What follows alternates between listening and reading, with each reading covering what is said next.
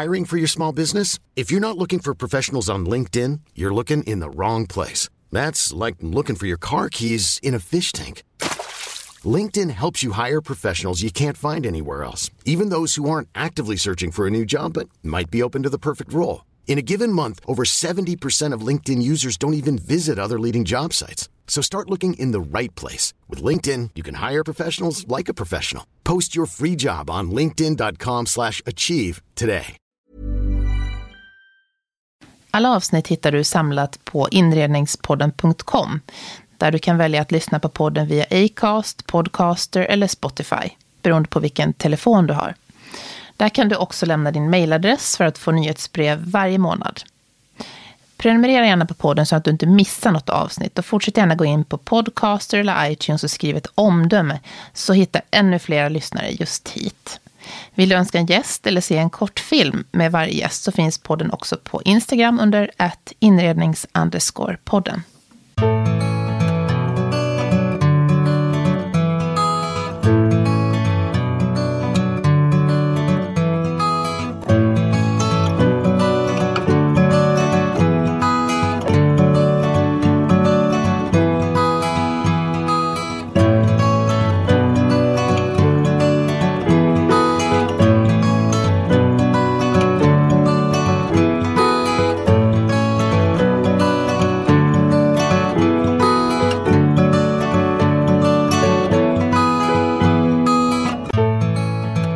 Vad tänker du på när du har namnet Jobs? Jag tänker på blomstrande handtryckta tyger, hemslöjden i Leksand och Dalarna där jag är uppväxt. Men för många är namnet ganska okänt. Systrarna Lisbeth och Gocken Jobs blev internationellt kända för sin keramik och sina textilier under 40-talet. Men efter ett antal år blev de allt mer okända för omvärlden, och deras fantastiska mönstervärld började synas allt mindre. Men nu är de aktuella igen med en nyutgiven bok om systrarnas konstnärskap, skriven av Hedvig Hedqvist och Kristina Mattsson. Samtidigt pågår en utställning på Thielska galleriet i Stockholm, och en klädkollektion med deras mönster är precis släppt hos hypade modedesignern Rådebjer. Då säger jag välkommen till Inredningspodden, Kristina Mattsson och Hedvig Hedqvist. Tack så mycket. Tack. Vilket power team jag har mitt emot mig. Verkligen, eller hur? Ja, det kan man fråga sig om du har, men vi försöker. Ja, jag är mycket glad att få sitta här med er idag. Hemma hos dig, Kristina, omgiven av en otrolig inredning och konst och mycket vacker miljö. Men vi sitter här idag för att prata om något helt spännande som ni har bidragit till nyligen genom att ge ut en bok om systrarna Jobs. Det här konstnärssyskonparet som man måste väl ändå kalla ett av 1900-talets mest begåvade syskonpar. Ja, det kan man göra faktiskt. Och kan säga också att bakgrunden till att det alls blev en bok, det var nämligen det att jag som har levt med familjen väldigt länge, jag märkte ju hur så att säga intresset minskade hela tiden för deras konstnärskap, vilket i sin tur berodde på att det egentligen inte längre var lika känt som det hade varit tidigare, utav förklarliga skäl. Tiderna ändras, och då tyckte jag att här måste det till en bok, för man måste kunna gå till ett bibliotek och slå upp och få veta i tryck, där är jag lite gammeldags, information och kunskap. Och det var så att säga ramen, här ska det vara en bok. Och det finns bara en som kan skriva en text som är heltäckande, och det är Hedvig Hedqvist. Där är Hedvig. Alltså Kristina har ibland ofta rätt, men inte alltid. Men det finns flera. Men jag tyckte det var spännande att dyka ner i de här flickorna. Och också idén med boken tycker jag var väldigt bra, för att just kvinnliga konstnärer under 1900-talet, de är så bortglömda. Det är väldigt få som lyfts fram. Tänk på Hilma och Klint, hur lång tid det tog. Mm. Och det måste vi väl också sticka in här att Hedvig, du är ju en av Sveriges främsta designskribenter som har jobbat på SvD under många, många år. Och är fortfarande väldigt aktiv, 78 års ålder. Tack. Ja, måste du påminna mig om åldern? Ja, det måste jag. Det är ju imponerande. Och Kristina, vi skippar åldern där, men du har ju jobbat... Jag är bara något yngre, kan du säga. Ja, precis. Du har ju en otroligt spännande historia där. Du har dels varit chef för P2 och även chef för Nordiska museet. Men du hade också Lisbeth jobb som svärmor. Fast jag har aldrig träffat henne. Nej. Det är viktigt att komma ihåg. Däremot så hade jag ju väldigt, väldigt nära kontakt med Gocken. För att Gocken bodde i huset bredvid oss i Västanvik i Leksand. Så henne har jag känt i väldigt, väldigt många år. Och den här boken som ni har kommit ut med alldeles nyligen, den heter Jobs, keramik och textil. Och det känns ju som att det är en ny generation som börjar få upp ögonen för Jobs nu. Jag som själv kommer från Dalarna och är uppväxt med hemslöjd och de här handtryckta mönstren är lite förvånad ibland över att många inte alls vet vad det här handlar om. Men nu på det sättet känns det som att det är en revival med er bok som har fått en stor uppmärksamhet i Sverige. Plus att Thielska galleriet gör en utställning om systrarna också. Och Rådbjer gör en fantastisk kollektion med urtjusiga, tyvärr lite för dyra för mig, kläder. Är det både Gockens och Nej, Lisbeth? det är bara ett mönster utav Gocken, så att det inte är Lisbeth. Det är ett mönster utav Gocken Jobs. Och det gick egentligen så till att Karin Rådebjer fick se ett väldigt, väldigt rikt urval av mönster som fanns av båda systrarna. Och då valde hon med oerhörd näsa för vad som var rätt. Så valde hon just ros och lilja. Och det var då ett mönster som dessutom var tillgängligt eftersom det inte har varit i produktion på de sista 25 åren. Hade det varit ett mönster som var så att säga avtalat att någon redan hade tryckrätten, då hade hon ju inte kunnat få använda det. Hur kommer det sig att den här revivalen, kan vi väl säga, eller intresset för systrarna Jobs kommer just nu? Ja, det är inte helt enkelt att svara på. Men jag tror att faktiskt det finns ett väldigt intresse för, kan man säga, växtmönster för närvarande. Organiska mönster. Vi har sett kan vi kalla det revival, men vi har haft en Morrisutställning i Sverige och överhuvudtaget börjar man upptäcka de här mönstren som har organiska motiv. Och då ligger ju faktiskt, för inte tala om intresset för Josef Frank som har pågått i ett 10-tal år nu med internationella utställningar. Så det här finns just. Och då kommer ju Flickorna Jobb, som kan man säga för väldigt många, som en nyupptäckt. Och det är ju alltid uppiggande om man upptäcker något nytt, även om det råkar vara gammalt.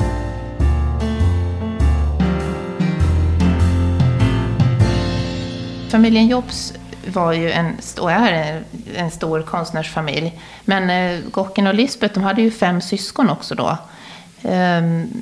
Hur började allt? Kan inte du berätta historien om deras bakgrund? Alltså bakgrunden handlar ju om en mamma och en pappa som bägge två, kan man säga, var konstnärer inom citattecken. Pappan var musiker, han blev organist i Falun. Och mamman hade faktiskt redan på i slutet av 1800-talet börjat på Tekniska skolan. Alltså konstfacks föregångare. Så hon hade en konstnärlig utbildning. Och så hamnar hon i Dalarna med pappan när han blir organist där i Falun. Och fler och fler barn kommer och hon deltar i försörjningen. Och hon behöver ha någonting att göra också, kan man väl gissa.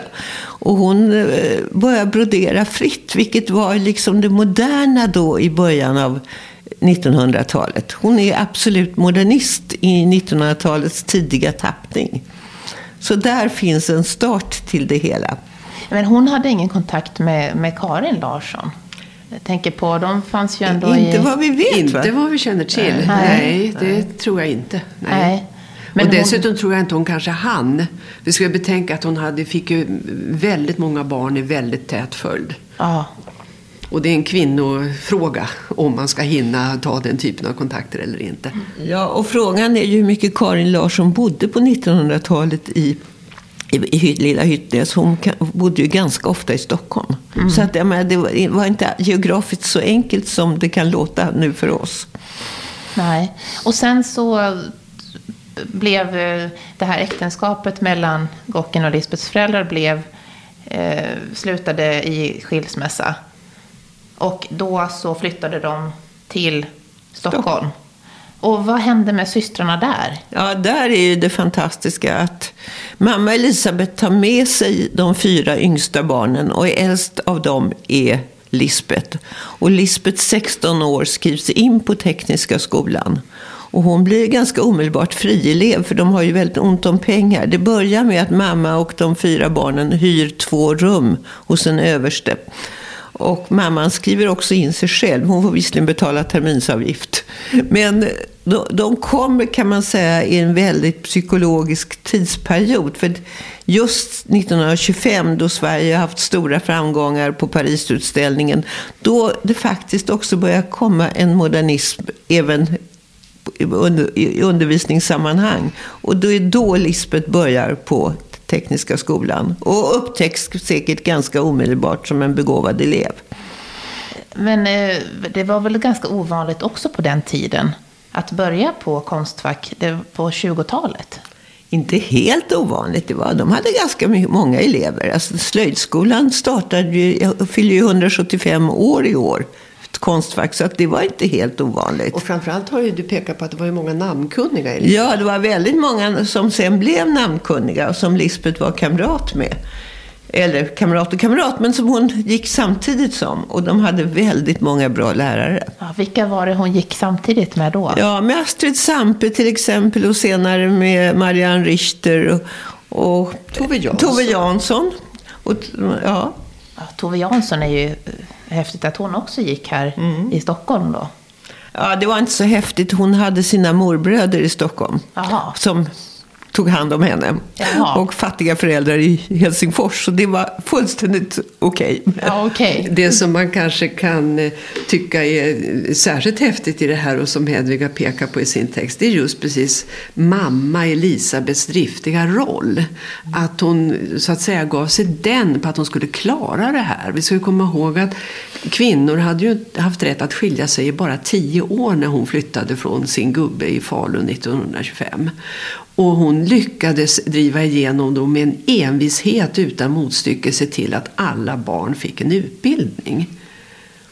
Det är väldigt starkt, alltså, för det fanns ju inget socialt så att säga skyddsnät i form av att staten ställde upp med bidrag och sånt, utan man fick ju klara sig, och det gjorde hon. Ja, det var helt fantastiskt. Och då fick de också hon ordnade stipendium och hon såg till att alla barnen fick en utbildning. Om det var hon som ordnade stipendiet vet vi faktiskt inte riktigt. Men hon ordnade i alla fall relationer som hjälpte dem och såg till att det gick. Och det var ju fantastiskt. Och jag tror att man ganska snabbt förstod att det här handlade om begåvade individer. Så då gick Lisbeth på det som kallas inriktning keramist då? Ja, men hon gick först, så lär hon sig teckning och illustration, och sen går hon över till vad keramist heter det, men vi säger keramikfacket. Och där gick hon. Men hon hade ju också utbildning i illustration. Och det kanske är en viktig bit i hennes, att hon sen gör tygmönster. Och sen slutar hon där på Konstfack och reser runt. Hon får Svenska slöjdföreningens stora stipendium, så hon kan resa ut i Europa och ta reda på vad som händer. Hon reser till Berlin, hon reser till Dresden, hon reser runt helt enkelt. Och innan dess har hon också arbetat i Köpenhamn, eller utanför Köpenhamn, i Köge, där hon jobbar på en keramikfabrik. Så att hon är helt inställd direkt efter Konstfack att skaffa sig, kan man säga, internationell erfarenhet. Och då hade man upptäckt hennes talang eftersom hon fick så bra... Ja, annars hon fick ju bra betyg och hon fick direkt till ett stipendium. Ja. Och då samtidigt så kom Gocken in på Konstfack. Ja, hon kommer in på Konstfack ganska samtidigt som Lisbeth slutar. Ja. Och det tycker jag också är en sån här reflektion man kan göra. Hur mycket mamma spelade in där också. När hon då rimligen har uppmuntrat sin yngsta dotter att nu ska du göra precis som stora syster gör. För hon följde ju hennes väg exakt. Alltså det finns ingen tillstymmelse till att göra en avvikelse. Att inte åka på studieresa till exempel. Utan gjorde precis som Lisbeth hade gjort. Nej, men man kan ju uppleva när man går igenom de här två systrarnas levnadsbana och framförallt deras konstnärliga karriär. Att Gocken levde i en bubbla. Hon var jättebegåvad, men hon omgav sig med en bubbla. Och det accepterade omgivningen. Och lät henne vara där. Och hon presterade ju fantastiska ting i sin bubbla. Och hon var yngsta barnet då. Hon skriver in sig som Ingrid Jobs på Konstfack. Hon heter ju Ingrid. Men ja, det är väl lika bra. Ja, det kan du säga. Ja, nej, men sen kallades hon för Gocken, eller Dockan. Och så blev det Gocken i familjen. Så det var hennes smeknamn helt enkelt. Vi kanske skulle säga, jag tror inte vi har sagt när de var födda. Att Lisbeth alltså var född 09 och Gocken var född 14. Så har vi det här med, då är det tidigt 30-tal så är då Gocken 15-16 när hon kommer in på tekniska skolan. 16 var hon då. Och man kan också komma ihåg att när Lisbeth slutar då i början av 30-talet, då är det ju faktiskt depression. Så att det är otroligt djärvt när hon sen kommer hem från sin studieresa att hon lånar pengar och köper en elektrisk brännugn och sätter upp en egen keramikverkstad. Och det var ju så märkligt så att hon blir ju verkligen uppmärksammad av dagstidningarna för att hon har gjort detta. Man åker och besöker henne och ser vad hon gör. Och sen kommer då Gocken, när hon är klar så börjar hon också jobba i samma verkstad. Hon börjar nog redan tidigare att hjälpa Lisbeth, men sen börjar hon också i verkstaden när hon har gått ut Konstfack.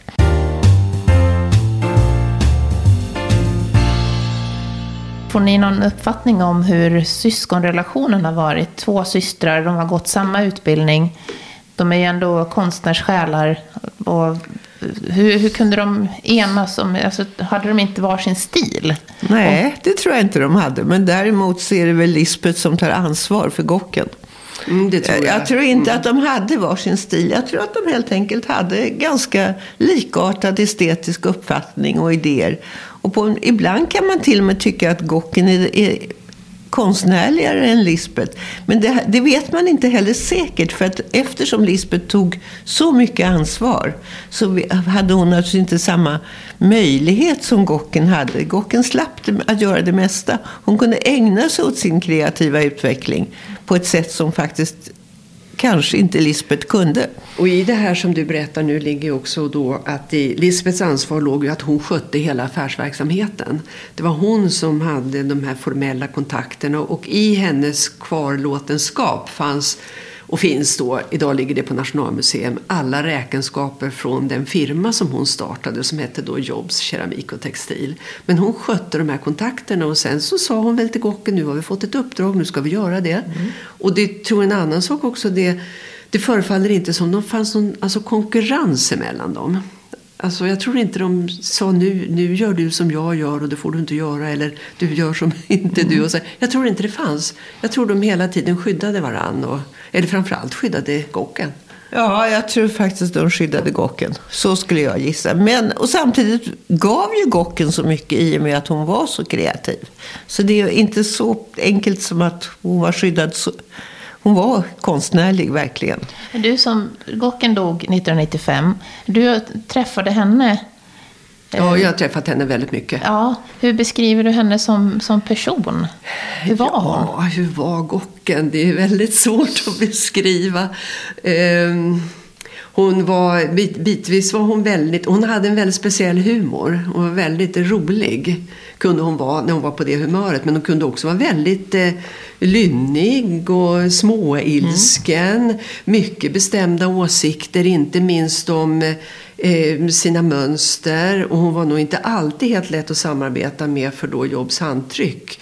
Och inte heller för Jobsboden där det hela såldes. Där hon kunde ju vara inne och ha synpunkter på skyltningen och hon kunde tycka till exempel att hennes mönster exponerades för mycket, för där var hon ju lustigt exklusiv sitt sätt att tänka och funderade inte alltid på att faktiskt försäljningen gav henne en avkastning som gjorde att hon kunde leva gott. Nej, men hon tyckte väl helt enkelt inte om upprepning. Hon tyckte inte om att se sitt mönster upprepas. Det tror jag var en bit av henne. Och jag träffade henne egentligen bara en enda gång, och det var på Borås väverier när de anlitade henne. Hon var jättemissnöjd med hur de tog fram hennes mönster.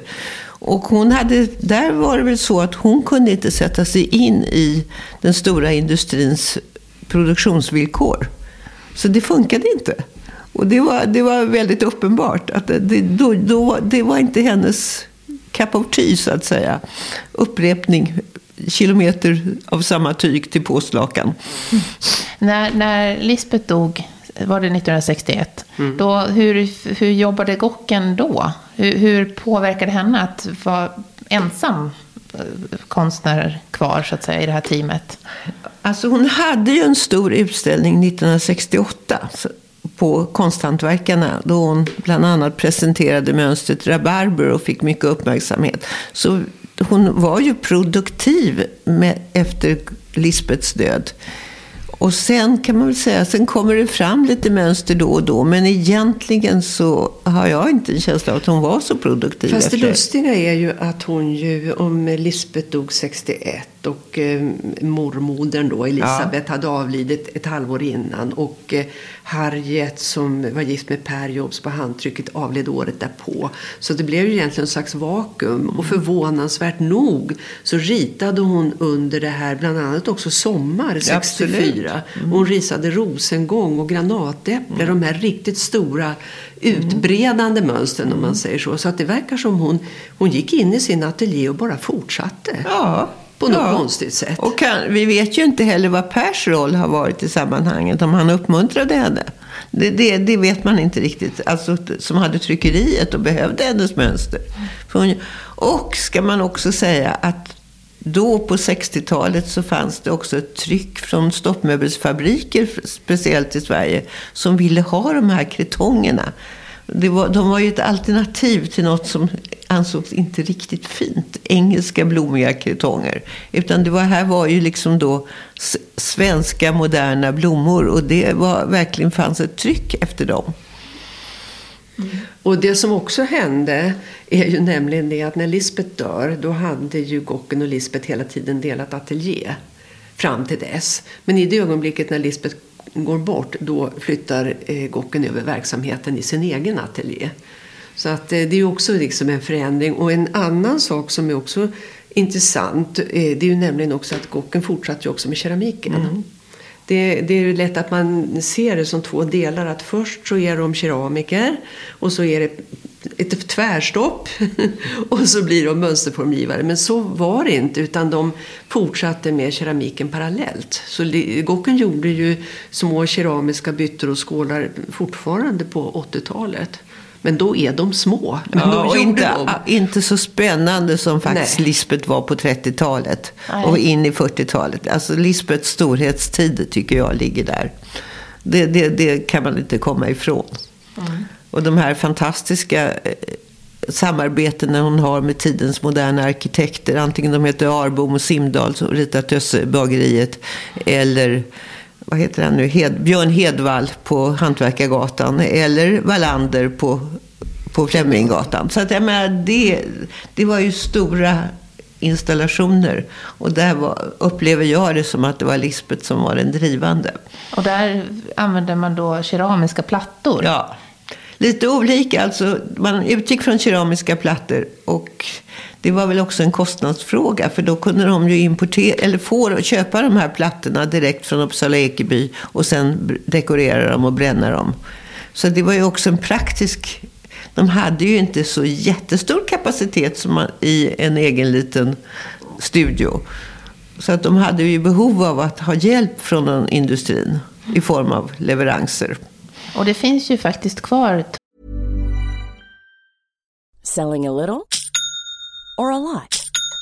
Shopify helps you do your thing however you cha-ching. Shopify is the global commerce platform that helps you sell at every stage of your business. From the launch your online shop stage to the first real-life store stage, all the way to the did we just hit a million orders stage.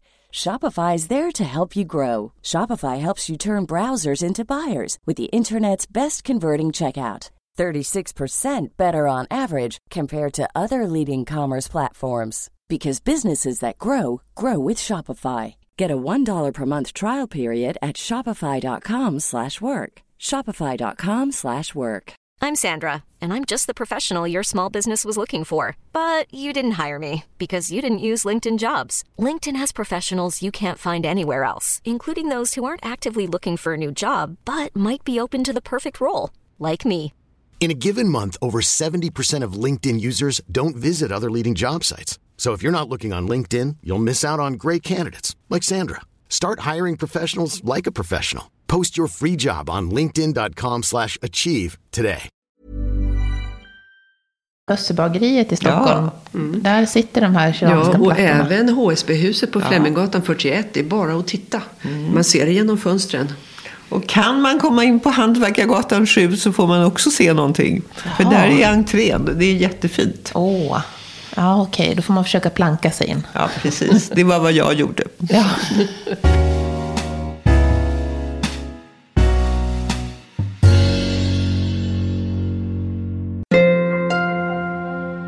I samarbete med Votum förlag kan du nu tävla om att vinna boken Jobs, keramik och textil. All information om hur du deltar för att tävla hittar du på Instagram under Inredningspoddens profil.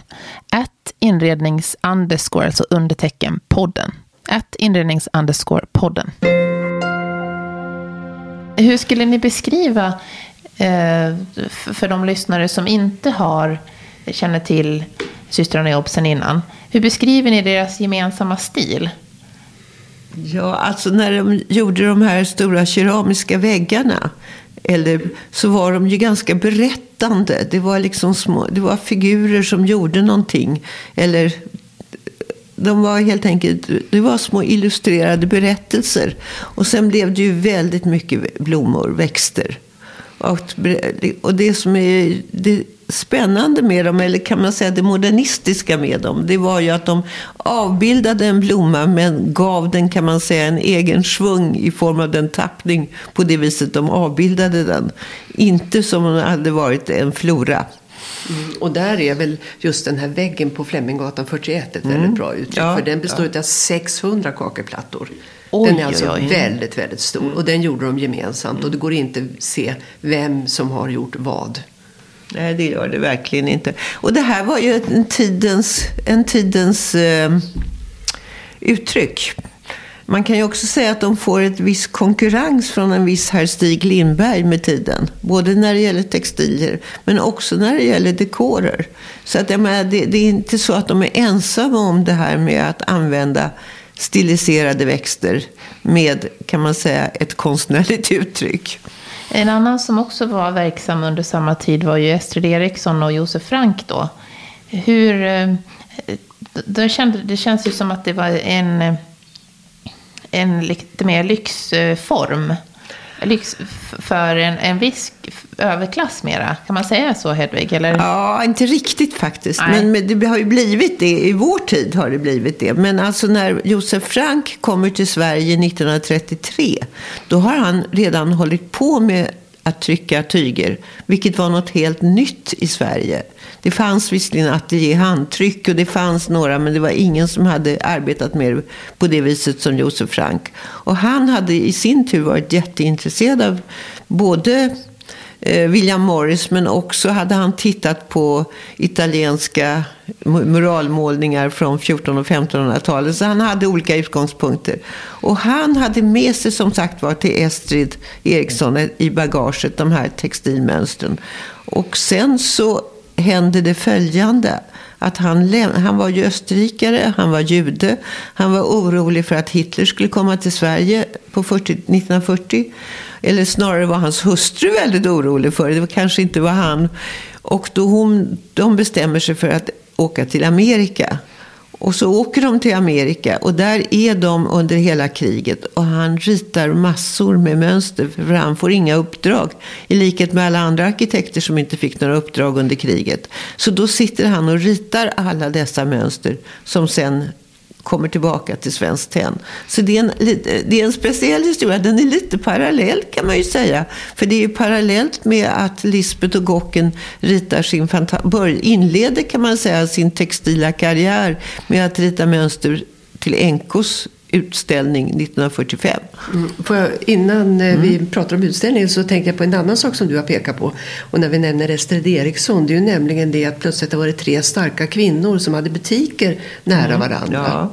För vi har inte nämnt att Lisbeth startade ett försäljningsställe på Norrlandsgatan 17 som heter Jobs keramik och textil som hon öppnade 34. Och då är hon i en cirkel med andra. Ja, vad vi inte har nämnt är Elsa Gullberg som egentligen var den som införde det moderna textiltrycket i Sverige.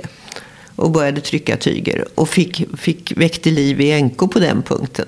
Och jag tror och även Per Jobs måste jag ha sett Elsa Gullbergs tryck innan han började trycka tyger. Och hela det här filmtrycket är ju en amerikansk teknik som kommer till Sverige på 30-talet. Och Elsa hade sin butik i ja, absolut. Med snett emot NK. Så de är ju alla väldigt nära varandra. Men de umgås inte? Nej. Inte vad vi vet. Nej, jo, Astrid och Lisbeth och Gocken umgås ju. För de lärde känna varandra. Framförallt Lisbeth och Astrid lär ju känna varandra på Konstfack och bli nära vänner. Ja, just det. Så att det är en annan historia. Men du kanske frågade om Estrid. Ja, Estrid umgicks med ingen. Nej. Och umgicks och absolut inte med Elsa Gullberg. Och Elsa Gullberg vill inte umgås med Astrid Sampe. Så där var det. Okej, det var komplicerade förhållanden. Men jag tänkte sen då var ju Josef Frank ur bilden under kriget där. Och då producerade ju systrarna Jobs desto mer i Sverige. Och sen så... Nej, tyvärr. Det är en bra tanke, men faktiskt var det ju så att systrarna Jobs börjar då kan man säga 1943 ungefär att rita sina mönster för NK-utställningen 45.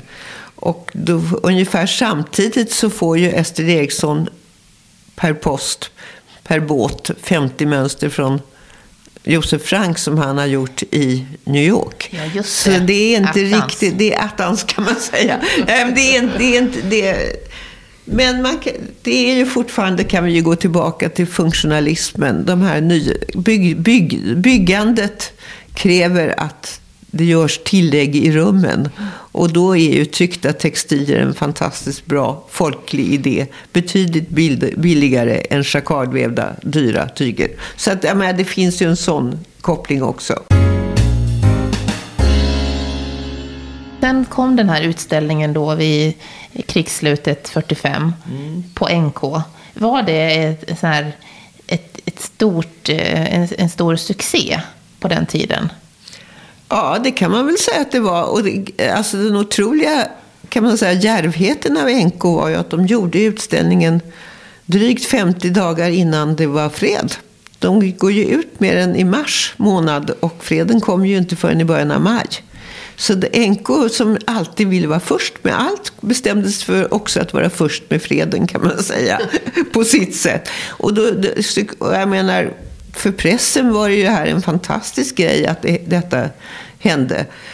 Och så måste man också komma ihåg att NK då var inte vad NK är idag. Då var de faktiskt, kan man säga, det stället där alla formgivare ville bli lanserade.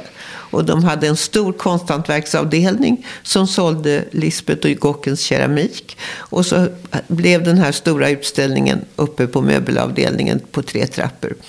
Och den var så omfattande så hela familjen var med? Absolut. Till och med Lisbeths dåvarande man?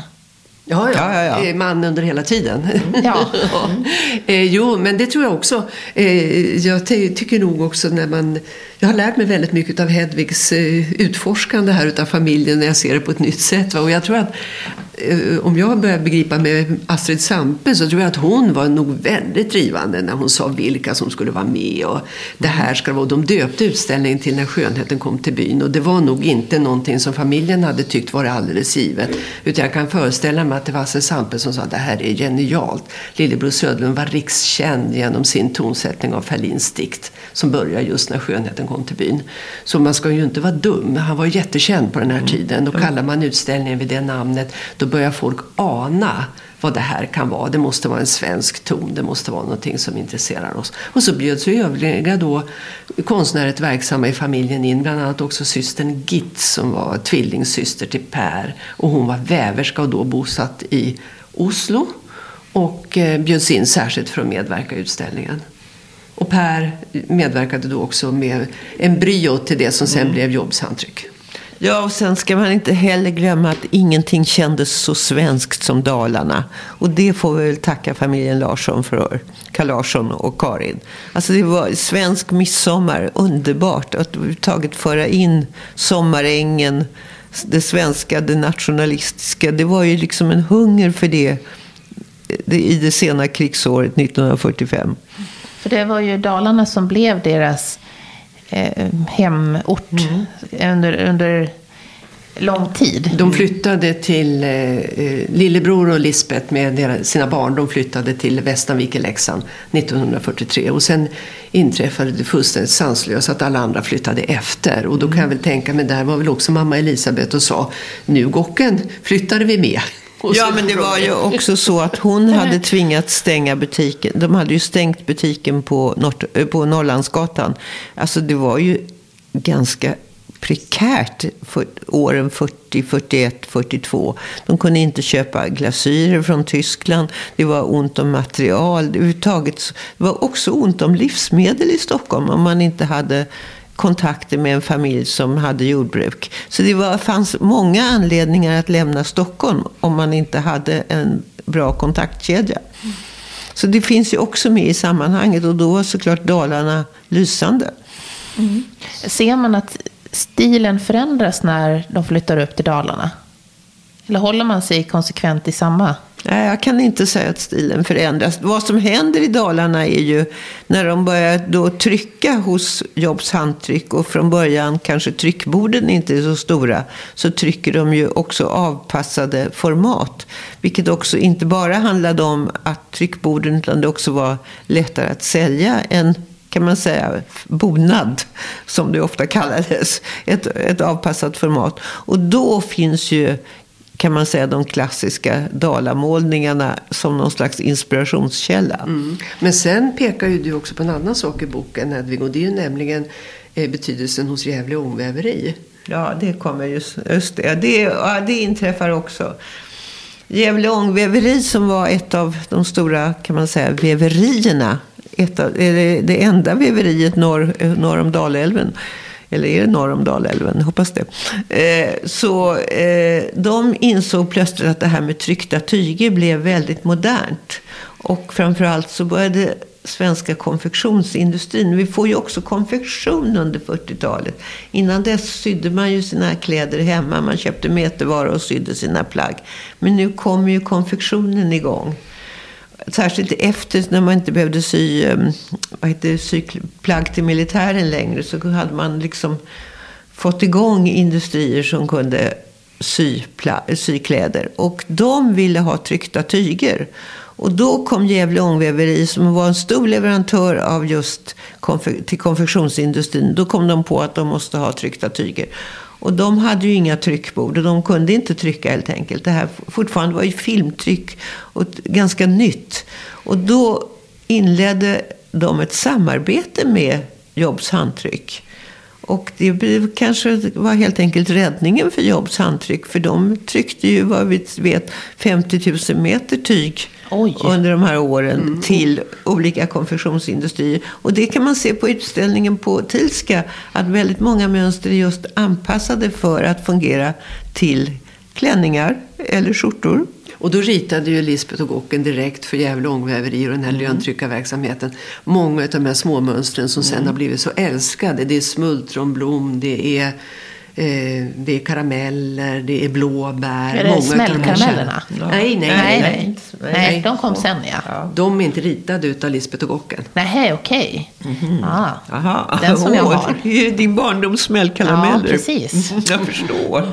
Men just de här småmönstren som är så väldigt många i, då din generation kanske hade i barnkläder. Men från början då avsett för konfektion för. Ja.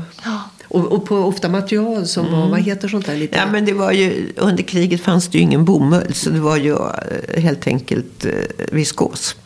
Alltså material från skogen. Ja. Cellull heter det också.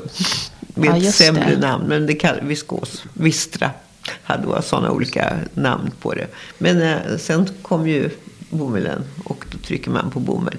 Men sen i början av 50-talet så kunde de inte konkurrera längre och då upphörde Gävle ångtryckeri och det var naturligtvis ett slag för Jobs handtryckeri.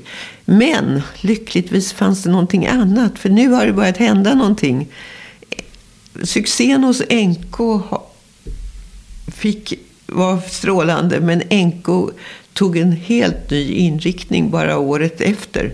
Redan 1946 började de intressera sig för någonting annat och inte för Lisbeth och Gockens mönster speciellt. Det vill säga, de ville gärna ha kvar deras mönster i produktion om de trycktes hos mästertryckaren Ljungberg, men de var inte intresserade av tryck från Jobs handtryckeri. Och det handlade väldigt mycket inte om att de kanske inte tyckte Jobs handtryckeri var tillräckligt bra, utan om att de ville bygga upp ett eget samarbete med mästertryckaren Erik Ljungberg. Så det var en sån politisk fråga, kan vi kalla det.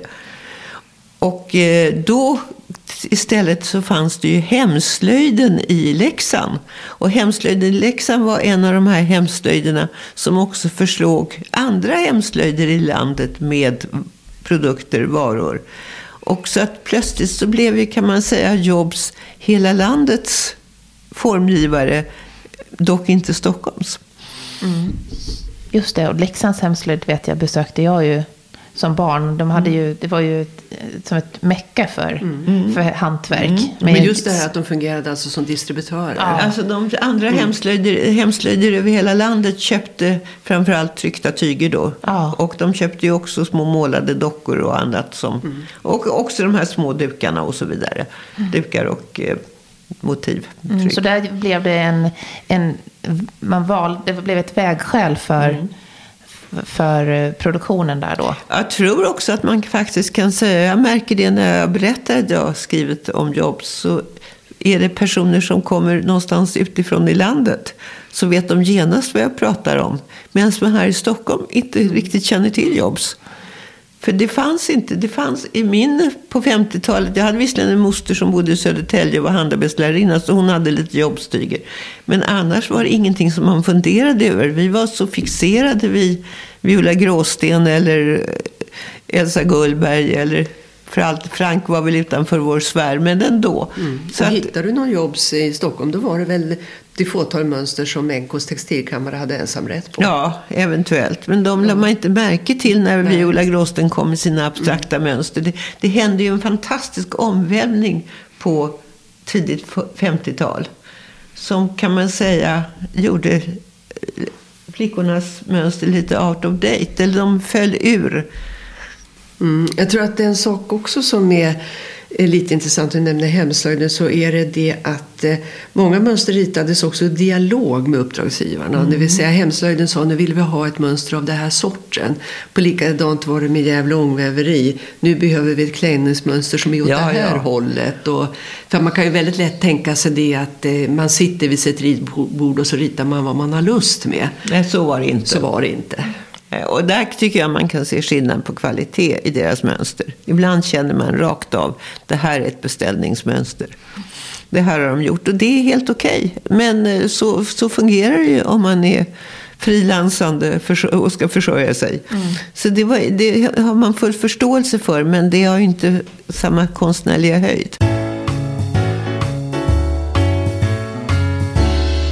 När den här boken har tagits fram, och har det förändrat er syn på på systrarna Jobs? För mig så har det ändrats på så sätt att jag är ju så att säga delvis fostrad i familjen där det finns en familjehistoria som ger en beskrivning. Va? Och i och med att Hedvig kommer in med ögat utifrån så ser jag saker på ett sätt som jag inte har sett förut. Va? Bland annat skildringen av Gocken som mer skyddad, Lisbeth som den som har varit drivande. Jag har aldrig reflekterat över det förut, så att därför så tycker jag att Hedvigs text ger en helt ny dimension som har varit väldigt, väldigt bra att få.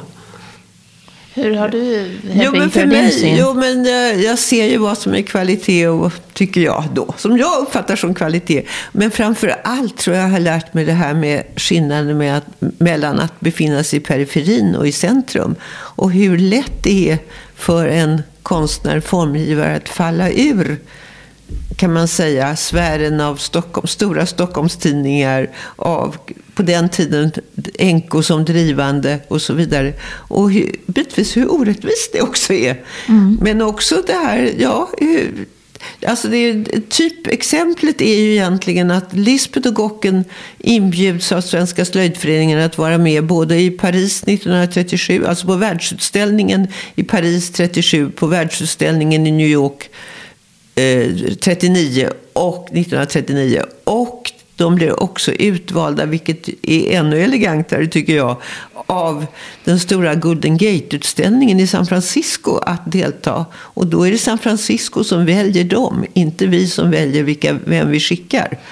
Men sen kommer vi fram till H55 som är den sista stora, kan man säga, moderna utställningen inom svensk formutveckling. Och där är de inte med. Och det är nere i Helsingborg då? Det är Helsingborg, ja, just det. Och det är ju lite chockerande. Och jag tror faktiskt att också Lisbeth var chockad av det. Eller jag upplever det som det när jag ser hennes noteringar. Och sen åker hon ju hem och gör ett jättefint mönster som nästan svar på att hon inte fick vara med. Nämligen Aurora. Ja, Aurora, just det. Ja, just det. Men det är också fascinerande nu att det ändå känns som att det är revansch för dem nu. Att man ser att det finns när nu och framförallt jag har sett helheten här, vad som var ur deras mönsterskatt. Det roliga är ju det att de rapporter jag får från Thiska galleriet är ju att folk och man ur huset, de har otroligt många besökare. Och det är dels så kommer det busslaster från Dalarna med damer som ska titta.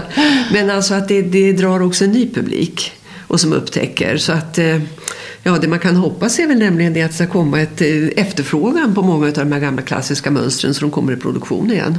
Ja, det får man väl hoppas. Ja. Och framförallt några som kan distribuera dem, för vi är ju inte bortskämda längre med att vi kan gå in och köpa metervara någonstans. Nej, och som var så självklart för 30 år sedan. För det finns endast ett fåtal mönster i tryck idag. Ja, så är det. Och det finns ju endast ett fåtal butiker som säljer metervara. Så att det är ju också det. Det är inte så man kan anklaga tryckaren för att ha för få mönster, utan det är faktiskt inte så enkelt. För det finns inga butiker. Avslutningsvis, hur ser du på utvecklingen, Kristina? Känns det som att nu är det sånt flow här? Så att men alltså, ska man säga, då kan jag sätta på mig den hatt som är att jag är ordförande Gocken Jobs AB som hanterar mönsterrättigheterna efter Gocken. För Gocken hade ju inga arvingar utan hon testamenterade allt till ett aktiebolag. Och fortfarande så är de här rättigheterna, den konstnärliga rätten är kvar i ytterligare mer än 40 år. Och naturligtvis är väl det, man kan ju bara hoppas att mycket av det här ändå ska få fortsätta att leva vidare. För att sin karaktär är ju mycket av det tidlöst och vi är ju värda att ha bra kvalitet på mönster. Ja, absolut. Men se på Morris. Precis. Då ber jag att få tacka så otroligt mycket till Hedvig Hedqvist och Kristina Mattsson. Tack. Varsågod, tack.